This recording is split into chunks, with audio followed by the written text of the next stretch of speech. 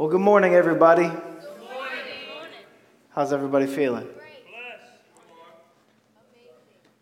Amazing. That's amazing. I'm glad you said that. Somebody said blessed. Blessed. I'm blessed. I get to be here with y'all. Man, I'm excited. Did you see your favorite movie on the bumper? Did you see one of your favorite movies? That was a clip. It was a what's it called? Like a compilation video of famous last lines from all kinds of movies. I remember the first time I ever saw the Rocky movies. Anybody see the Rocky movies? No, a couple of you. Man, y'all ain't hip. I think for like the next 4 Sundays, forget me. We should just play the Rocky movies for the next, because 4 is all you really need to see. 1, 2, 3, and 4. Man, I remember the last line of the first movie, man, where he just, oh my goodness, where he just screams out, right? You know what I'm about to say, right? Come on. Somebody's with me. Go ahead. Adrian! Yes, sir. We did it! Man, that was like forever. Like I said that for like literally everything forever after that. It's funny how last words stick with us like that. Amen. Michael B. Jordan in his part in Black Panther just dropped it like that. Dang. Man. Or when Tony Stark, I remember seeing Iron Man in theaters. When Tony Stark calls a press conference, looking at his notes, flips his notes cards to the side, and he's like, the truth is, I am Iron Man. Boom, and the movie just ended. Like, man, I was like, yeah, I'm Iron Man. Ask my brothers. I still think I'm Iron Man. It's funny how last words stick with us. And so as we march on towards Easter, pun intended, I'll wait for you to get that. As we march on towards it, because it's March. It's March right now, yeah. As we march on towards Easter, we move from a series where we read the last words that the Apostle Paul ever wrote to the church. And now we move on to the last words that Jesus ever muttered while he died on the cross. Amen. Well, that is before he came back, but we're going to talk about that in a few weeks. It's amazing to me, as Jesus dying on the cross, even though he knew he was coming back, instead of just saying, hey, be back in 3. Like just one little like antagonizing line as they lower him from the cross as he takes his last breath, like, you'll see me again. It's amazing to me that instead of any of that, even though he knew he'd be right back, he finds it within himself to say these last few phrases. With what few breaths he has left, he says a few things. And so for the next several weeks in our series called Famous Last Words, we're going to be looking at 5 of the phrases, 5 of the last phrases that Jesus says on the cross, the first of which is going to take us to the Gospel of Luke. So if you have your Bibles, I want you to go ahead and turn there. It's the Gospel of Luke. So if you hit to where the New Testament is at in your Bibles, it goes Matthew, Mark, and then Luke. So it's the third book in. Third Gospel. And we're going to flip a whole lot of pages. There's a whole lot of life that Jesus lived. We're going to jump all the way to chapter 23. And we're going to begin our time in verse 32. If you don't have your Bibles with you, that's okay. It's up here on the screen. I want you to follow along with me. Here we go. It says, 2 others, both criminals, were led out to be executed with him, talking about Jesus. When they came to a place called the Skull. I don't know about you, but I'm not trying to go to a place called the Skull. When they come to a place called the Skull, it was there that they nailed Jesus to the cross. And the criminals were also crucified, one on his right, one on his left. And Jesus said, Father, forgive them, for they don't know what they're doing. And the soldiers gambled for his clothes by throwing dice. This is the gospel of our Lord, and it is true. before I can really get into this, I've got to ask the question that I know, or at the very least, I hope is on somebody's mind in this room today. And that is, how did we get here? How did we end up here? How did we end up? I feel like I just missed so much of the movie. I feel like I just walked in. People were glued to the screen. I'm like, what's everybody watching? I turn around and I see a man bleeding out on the cross, just being hung for all of society to watch. How the heck did we get here? Man, I thought the way I grew up and the way my grandma had communicated it, I thought Jesus was the good guy. I thought Jesus was the hero of the story. Why is he up there on that cross? Why is he up there? Why is he dying? Why is all of this going down? It might be hard for you to believe if the only thing you had ever heard is stories passed on to you. But Jesus, while he was here, rubbed some people the wrong way. Jesus was not like the most likable character. He wasn't the most liked character by any means. I think a lot of times we assume that it was just by happenstance, or that Jesus volunteered and said, hey, this is where you guys are supposed to crucify me now so I can die for everybody's sins. But it genuinely was because people didn't like him. He was not a popular figure. He was very outspoken. People didn't really like that about him. He didn't really pay attention to like societal norms. So like those people that you know you're not really supposed to like be kicking it with, those people that the rest of society is like, man, don't. Jesus would go have dinner with them. You know, those people that you know, no doctor, as educated as a doctor may or may not have been, no doctor could possibly do anything for. So just go ahead and send them up out the town and let them live their days away from us before we catch whatever it is that they got. Jesus hung out with them. And you know those people that are second-class citizens, you know those people who do our homework for us. There's a space between that word. Those people who take care of the homestead and the children while we're gone, and we just view them more as property than anything. You know those people. What are they called? Women. Jesus spoke to them. But that wasn't really what got him killed. It wasn't even the fact that he spoke with such authority. It wasn't even the fact that people flocked all over the place to hear this man talk, because when he spoke, there was just some sort of like authority that he spoke with that people were just like, I don't know where this comes from, but my goodness, I can't help but want to listen. And he would say things that would be controversial. He would say things that would be against cultural norms. He even dared to challenge, he even dared to rebuke the religious leaders. The people who are supposed to be so well versed in the law. They know the law better than anybody. They determine your judgment. They run this joint. Jesus dared to even say, y'all are tripping. You ain't got it right. You might have this appearance. You might have a whole lot of stuff. And these people might think you run this place. But bro, I know your heart. But that's not what got him killed. No, the most offensive thing that Jesus did, the one that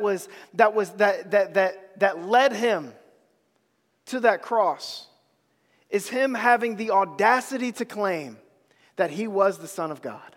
Amen. Him having the audacity to say, I am the bread of life. I am the resurrection.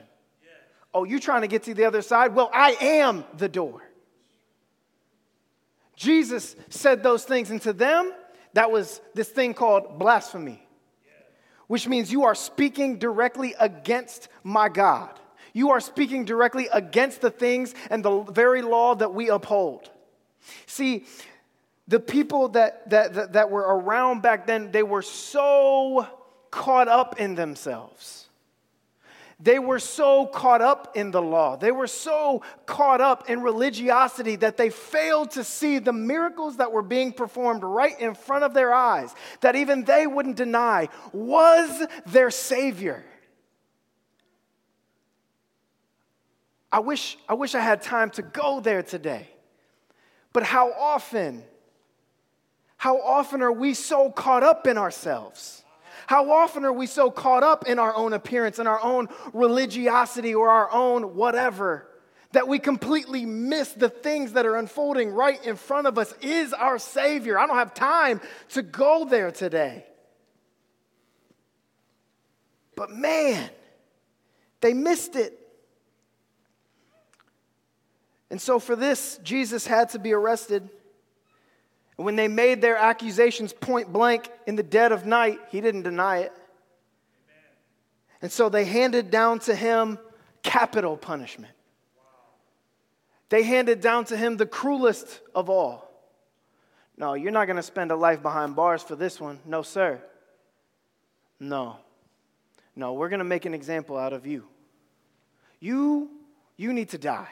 But you need to die publicly. You need to die brutally. You need to die so that everyone who sees it will be discouraged from following in those footsteps. And yet, while Jesus was hanging on the cross in front of the very crowd that put him there, he says, "Forgive them." God, I want you to forgive them. Because let's be real, Dad. They don't know what they're doing. Point one, Jesus forgave a lot. Yeah, Jesus died for my sins. No. I feel like that sentence is starting to lack the oomph that we should say it with. Jesus forgave a lot. He didn't just forgive some. And I think sometimes when we lump all things into all, it loses its power. No, Jesus forgave a whole lot. I want us to go there for a minute. Jesus was the long anticipated. These very religious leaders, the world, mourned, begged, pleaded with God, please send us a Savior. We have waited for generations to see him. It's been 400 years since we've heard from you. Are you still coming to get us?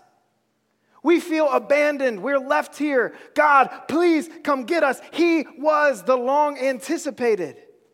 He was the one they begged for.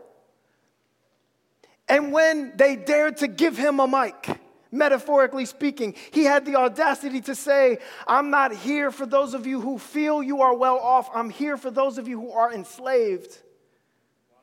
I'm here for those of you who are blind. I'm here for those of you who are lame. I'm here for those of you who are sick. I'm here for those of you who are poor. I'm here for those of you who are oppressed. Amen. Man, how do you hate that guy?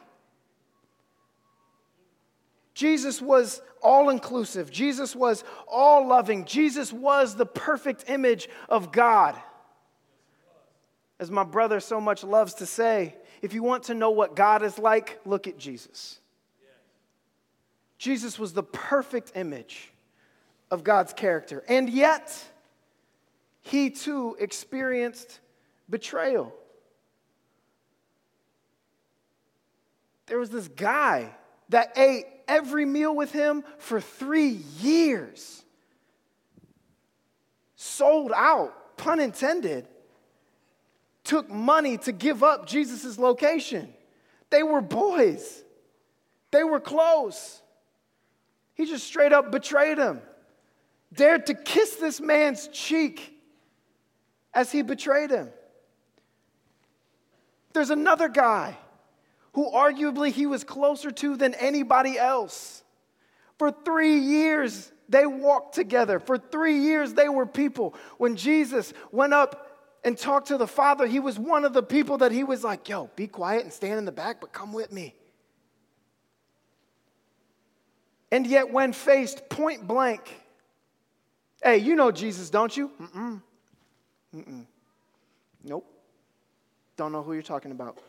No, yeah, you're that guy. I've seen you. It's like your best friend. Like, what do you mean? You're in like Instagram photos with each other.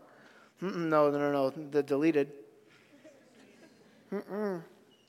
No, bro, I'm positive because, listen, I know your beard, man. I know, like, I would know that beard anywhere. I know for a fact. I've seen you with Jesus. Man, will you leave me alone? I don't know him. Denial. Wow.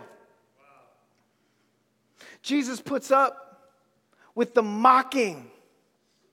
People dare to make fun of him, to make cruel memes, gifts, and jokes out of the things that he very seriously came here to proclaim. The very people who prayed for his arrival, the very people who so desperately wanted him to be here, are the very people that you now dare to mock me? He dealt with rejection in the crowd. Go back through the Gospels and read all the times that it said, and crowds followed. Go back and read all the times that it says, and Jesus fed the crowd. Jesus loved the crowd. Jesus taught the crowd. Jesus did all of this stuff for the crowd. And now what we read is the crowd yells, boo! Crucify him. Jesus dealt with injustice. Jesus dealt with an unjust process. They came and got my guy in the middle of the night. And before a proper jury could be summoned, they brought him before the council, and they were like, what do y'all want to do with him? And without proper judgment, without proper processing, they were like, nah, yeah, he's guilty.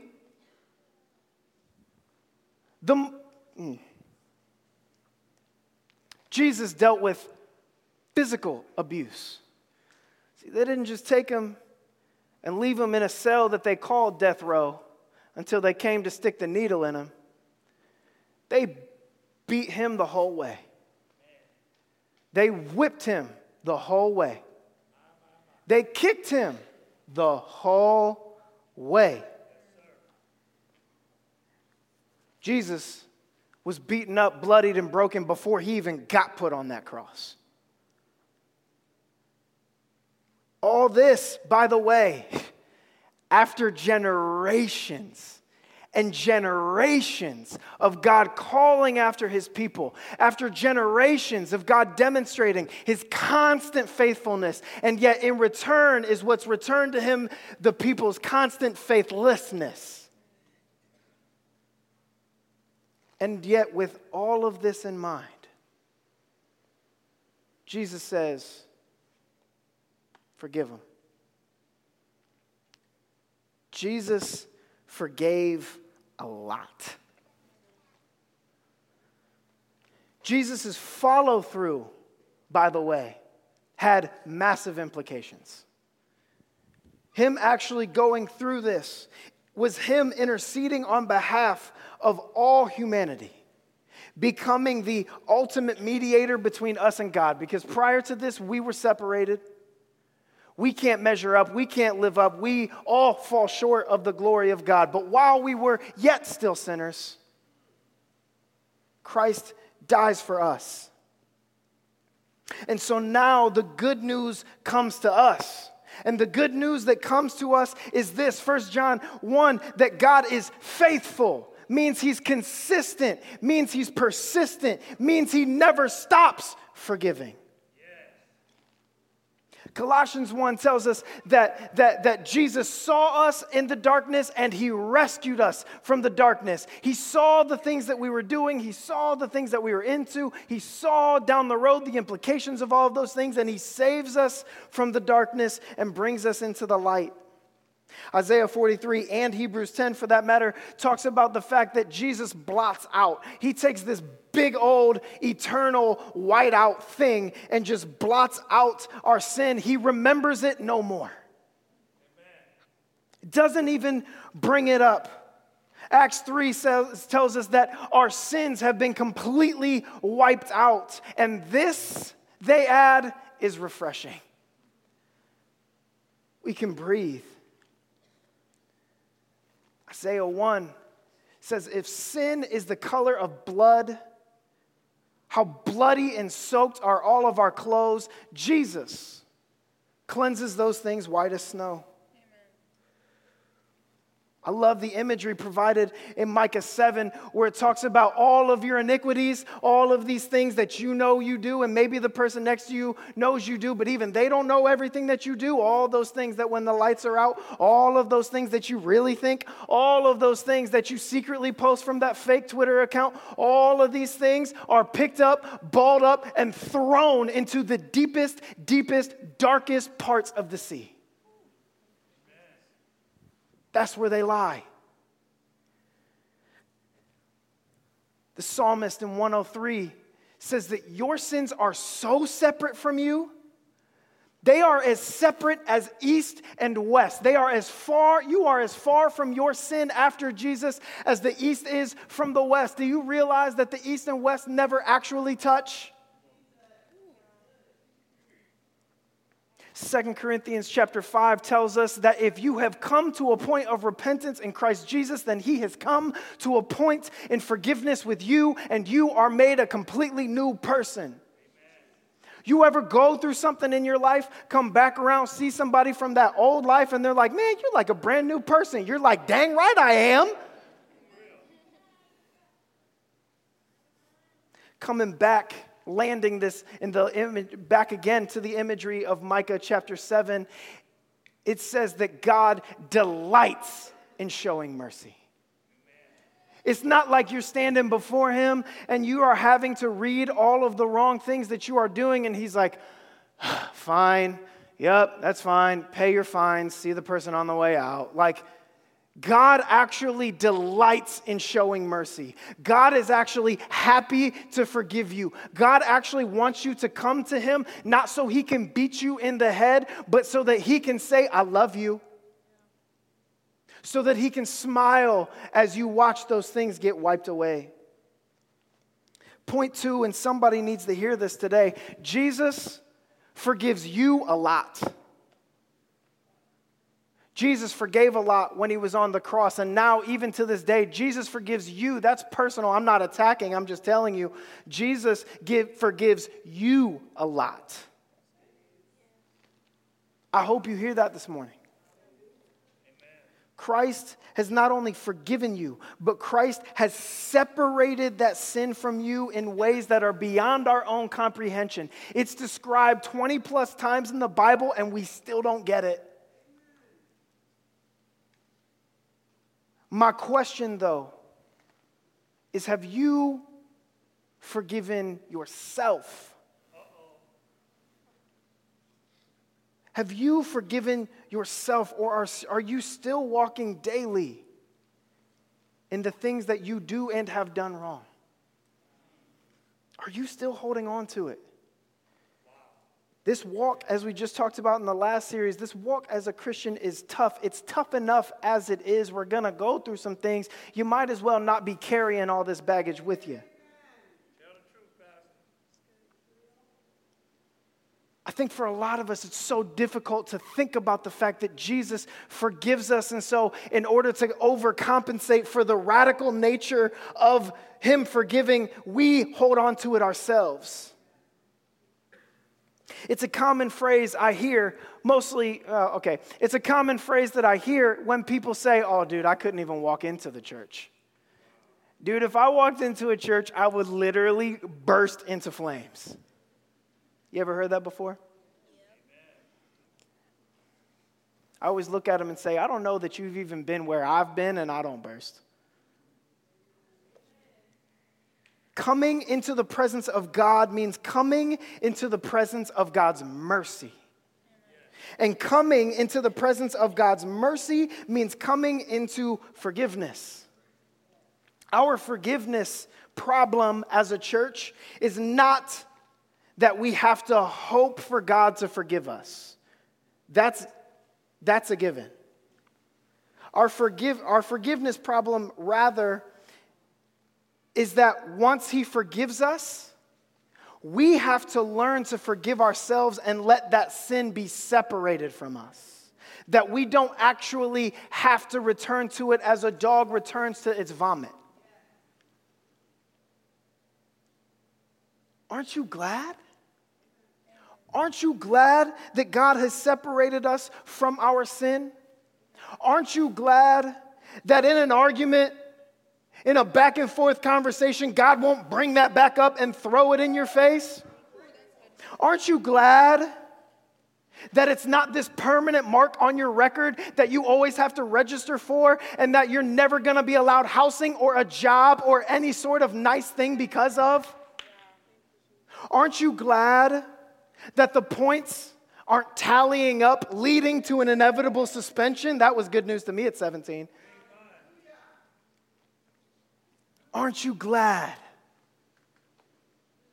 Still is good news. My wife is looking at me. I got a ticket the other day. She's giving me that look. That's why. It's because I got a ticket the other day. All right, let's keep going. Aren't you glad? Aren't you glad that when we come to God and repent, he removes the transgression? Amen. Jesus forgives deeply. And you're like, yeah, but I've got a lot. Point two, Jesus forgives you a lot. And this forgiveness, guys, this forgiveness should make us feel some type of way. This forgiveness should compel us to do something. Me personally, I'm an extrovert, so this forgiveness compels me to want to yell. I'm not mad at you. I'm happy. This is my happy yell. This forgiveness should compel you to have some sort of emotional and physical response. This forgiveness, you should feel so deeply that you're led to do nothing else but fall on your face and just worship the God who makes it all possible. This forgiveness is so serious that you should want to love people, because, oh my goodness, if somebody can show me this kind of love, what kind of love must I show somebody else? This forgiveness should lead us, Jesus says, to forgive. Whoa. Hold up. I was with you, Pastor. Hey, man, you were going there, bro. I was with you. This forgiveness, throw my hands up and worship. Hallelujah. Woo, yes. This forgiveness should lead you to love. Yes, I love you. Mwah. I love you. Mwah. This forgiveness should lead you to forgive. But wait. But I'm saying, though, I should want to worship, cool. I should want to love, cool. I should want to do what? I should want to forgive. But didn't you do that? So then why do I gotta?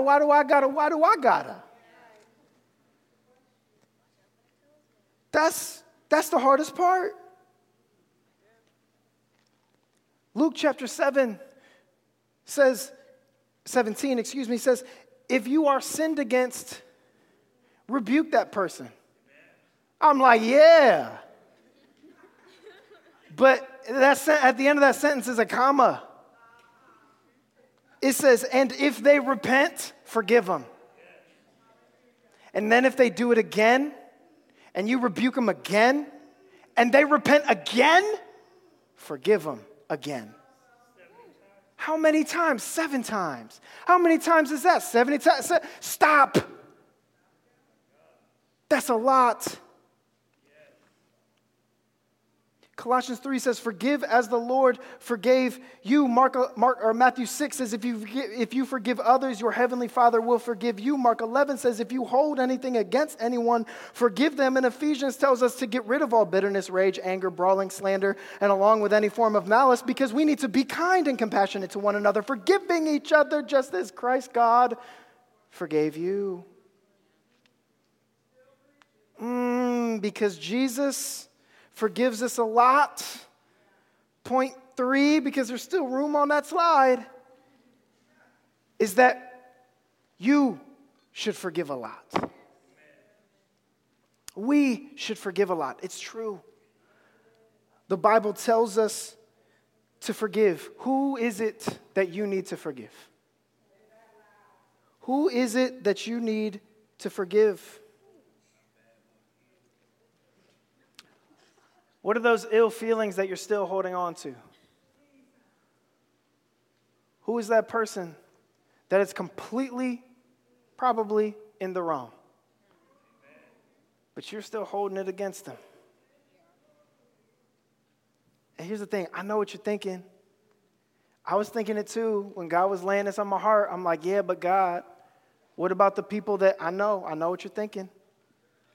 Pastor, you don't know what has been done to me. You don't know what has been done to me. You're right. I would like to humbly, gently encourage you to remember the image we're given in today's passage. I would say that a whole lot of awful things were done to Jesus. A whole lot of unspeakable, really bad things were done to Jesus. And if we are to follow Jesus' example, then that means we are to follow Jesus' example even as he dies on the cross, where we let justice belong to God. We let justice be God's. And what we do is we pray for the wrongdoer's forgiveness.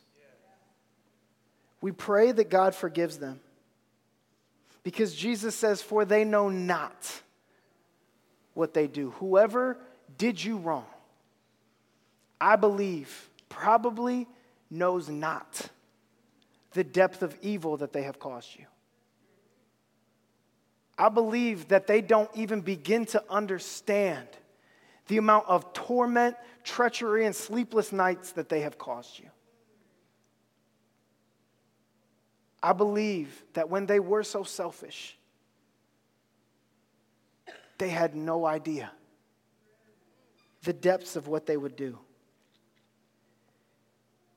But we pray for their forgiveness, and we fall. We fall with open arms into the Spirit of God. Because the Spirit of God is where we are reborn.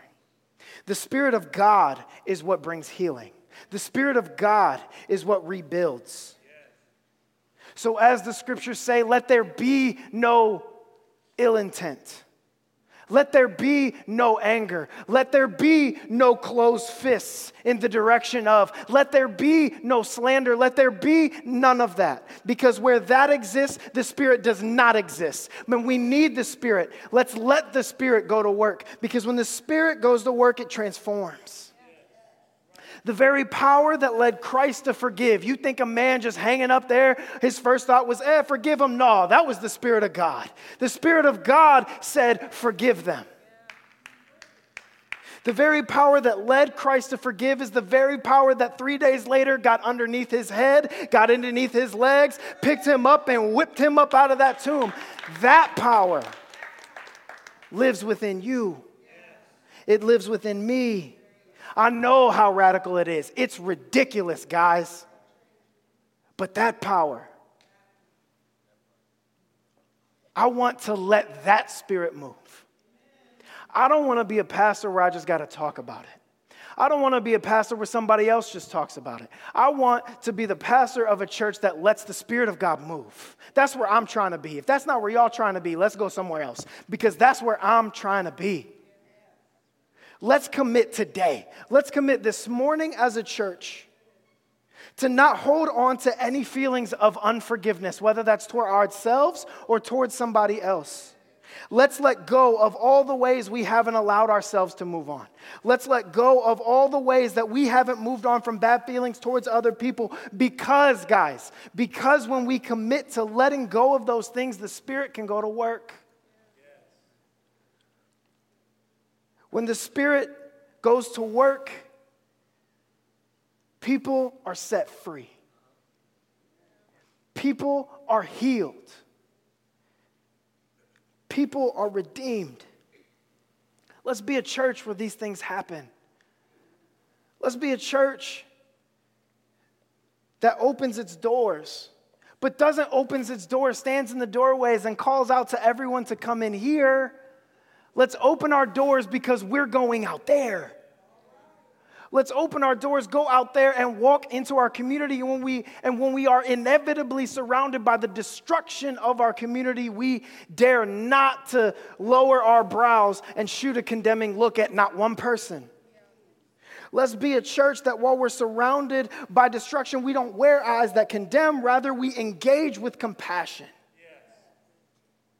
And we carry a posture that says not go to hell, but says instead, Father, forgive them.